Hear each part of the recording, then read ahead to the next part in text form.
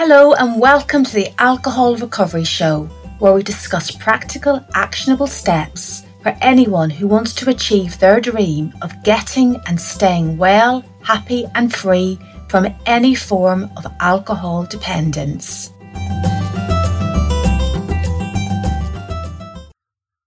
Hello and welcome to the Alcohol Recovery Show. In the next 2 episodes, we'll be looking at what it means to be a normal drinker. Is it possible? This is a question we get asked a lot by listeners and readers of books like Alcohol and You and the 10-Day Alcohol Detox Plan. What does it mean to be a normal drinker? How does a drinker know if their drinking is normal? Of course, this will mean different things to different people depending on their experience, habits and lifestyle. In today's episode, I'll be discussing the advice we get in the UK to drink responsibly and unpicking what this means. I also pick up on the idea that if a drinker has a problem with alcohol, does that make them abnormal? This train of logic can make people fear abstinence, as they do not want to appear to be abnormal, so they can drive themselves crazy trying to be a normal drinker, just to prove that they are a normal person. I use the word normal in quotes, as normal in any context changes for different people. Next week, Lewis will further explore these issues of what constitutes a normal drinker and explore them further. What does it mean to be a normal drinker anyway? Does it mean drinking 1 or 2 drinks and stopping? Does it mean drinking as much as you like, but just not getting into trouble? It might mean knowing your limits. In effect, it probably means different things to different people. Drinking a certain number of units of alcohol per week that are within the healthy limits. This number depends on where you live. In the UK, it's 14 units. But then you need to work out what is a unit. Apparently, it's 10 mils or 8 grams of pure alcohol. This information could be difficult to apply to real life, everyday scenarios. Do you know what 10 mils or 8 grams of pure alcohol looks like? Apparently, a large glass of wine can contain 3 units. Suddenly, having a relaxing drink turns into a math lesson if you're trying to drink responsibly. In the US, the dietary guidelines set by the Department for Health and Human Services and the Department for Agriculture is 1 drink or less a day for women and 2 drinks or less a day for men. As it can be difficult to define what constitutes a drink, we are told this equals 27.2 to 32 grams of ethanol per day and 168 to 210 grams of ethanol per week. So now, not only does it feel like a maths lesson, it also feels like a chemistry lesson. Not particularly my idea of relaxation. Moderating or quitting is a big question that we get asked a lot. In episode 7, this topic is discussed in some detail. Many times I've heard people lament, I just want to be a normal drinker, or if only I could drink normally and have a glass of wine now and again. The conclusion is that if you can't drink responsibly or moderately, somehow you're not normal. This can really sabotage people's efforts to stay sober. This niggling feeling that somehow there's something very wrong with them. This logic can lead to thinking that you will prove there is nothing wrong with you and that you are normal by having a drink. You'll show them all you can take a drink and leave it if you want. But if someone has a history of not being able to do this, it can be a self-defeating and depressing battle. In our society, moderation is presented as the answer to any problem with alcohol. In the UK, we see advertisements for alcohol that are promoted as fun, glamorous, socially bonding and exciting. And there's usually a banner that says, drink responsibly. The inference being, if drink is imbibed responsibly, it's your fault if you can't do it. The drinker is to blame. If you can't drink responsibly, there's something wrong with you. If you drink more than a moderate amount, you are not a normal drinker. So the inference is that you are abnormal. However, alcohol is a highly addictive substance. This has been proven repeatedly in research labs. This is not news, but somehow the alcohol industry continues to put the onus on the drinker and the drinker to imbibe this highly addictive substance without going overboard. If someone cannot drink responsibly once they get started, they have a problem that needs to be fixed. No wonder it makes people crazy. But what about the people who can take it or leave it? What about the people who can genuinely have one glass of wine or a pint of beer or whatever just now and again to be sociable?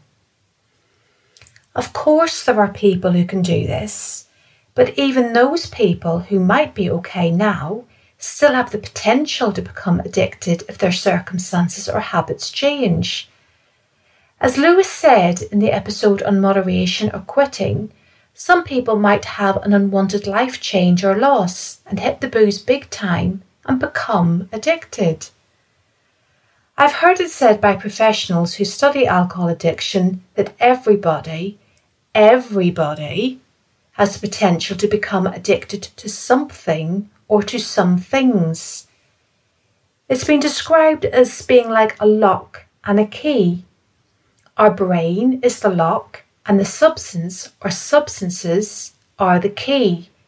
It's a mix of the right brain chemistry that locks in with the right substance, and hey bingo, you get the lights, buzzers, whistles going off, and you're off on that merry-go-round of addiction, wanting increasingly to get the effect.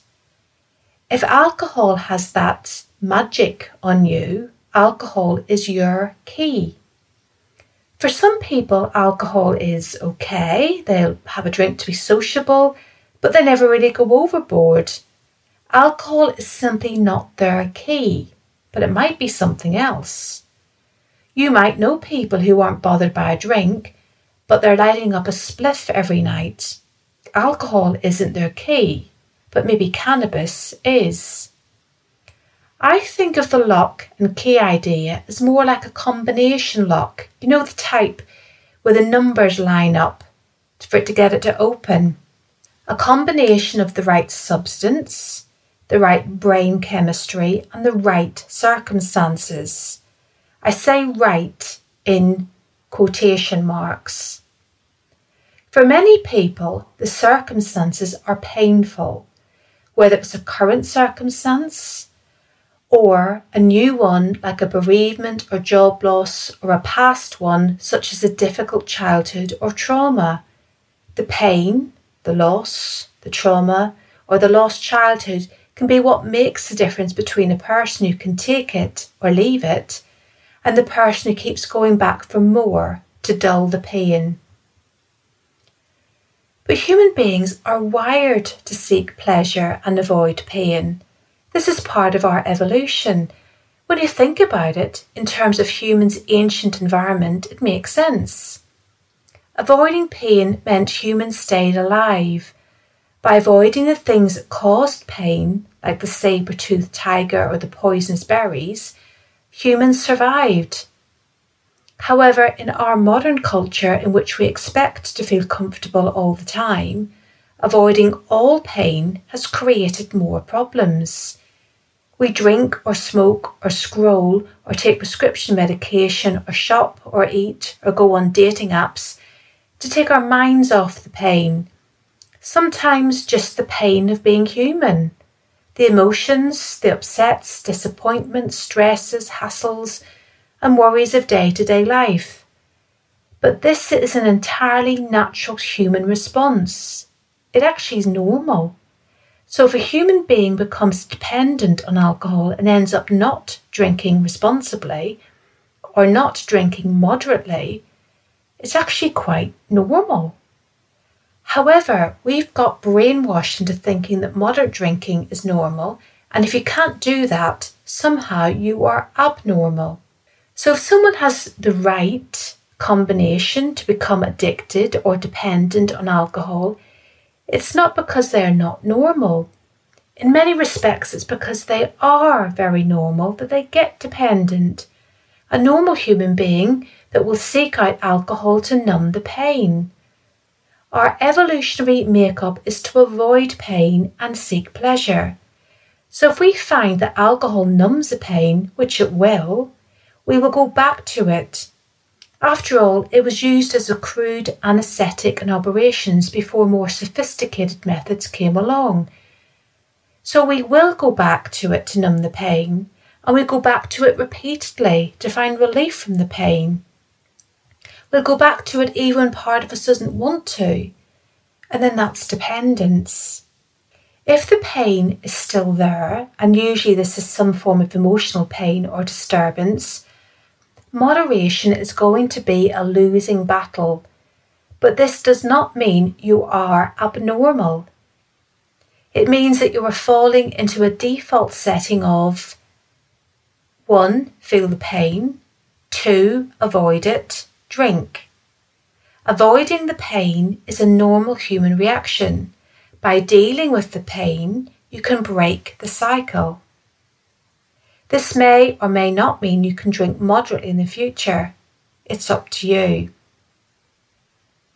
Do you know someone, or this might describe you, perhaps a person with some trauma from the past, or who has experienced intense emotional pain? They've had therapy for years. They've been to many counsellors and tried various modalities to deal with their emotional pain. In everyday life as a sober person, they seem happy, contented, and just get on with life. But after a few drinks, it all comes bubbling up again. The drink just seems to reignite the old pain and memories. Some pain goes very deep, and it can stay tender like an old scar. It's healed to a certain extent, but in certain circumstances, it will get painful all over again. Do you think a person like this could or should moderate? Or is it more responsible to just avoid picking up a drink in the first place?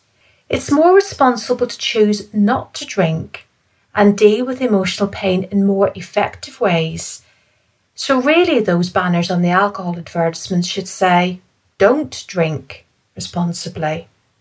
If someone lifts a drink who is angry, stressed, or emotionally disturbed in any way, the drink will seem to provide a few moments of relief, even if it's just that moment at the end of a busy day. This relief is intensified if you've already long established patterns of drinking, as your body and more importantly your mind will expect the alcohol at a certain time and anticipate that sense of relief. You might look forward to wine o'clock or the after-work pint with the lads or ladettes in the pub. Pain doesn't have to be high trauma. It can just be the day-to-day niggles of being human. The angry boss, the difficult customer, the unruly toddler. We react with hurt or frustration or overwhelm, and we seek out a way to numb those uncomfortable feelings. And that's all we're doing, just numbing them. They will come back when the effect of the alcohol is worn off. But now our brain chemistry has made the connection between the apparent relief from the pain and drinking alcohol. So we repeat it all over again, because that's what we do as human beings. We repeat behaviour that seems to help us avoid pain and feel pleasure because that's what we are wired to do. It is actually normal. So please don't feel that you're not normal if you are struggling with moderation. Don't beat yourself up for a seeming inability to not drink responsibly. Your responses are perfectly normal. By choosing not to drink, you are being responsible, not abnormal. Okay, so that's it for today. I hope this week's episode has given you something to think about. Ultimately, the idea of normal drinking will need to be in line with your values, wishes and intentions. If you know honestly that when you take a drink, you push the self-destruct button, then perhaps it's more normal for you to not drink. If you decide a glass of wine once in a while is okay and possible for you, then that's your normal. Either way, you are not abnormal. You are a thinking, feeling human being with a body and brain chemistry, background and experiences that are unique to you, so you can create your own normal. So until next week, bye for now. Thanks for listening and keep sending in your questions and comments. You can contact us via our website at winspress.com or by emailing me at antonia@winspress.com. Thanks for listening. Bye. Bye.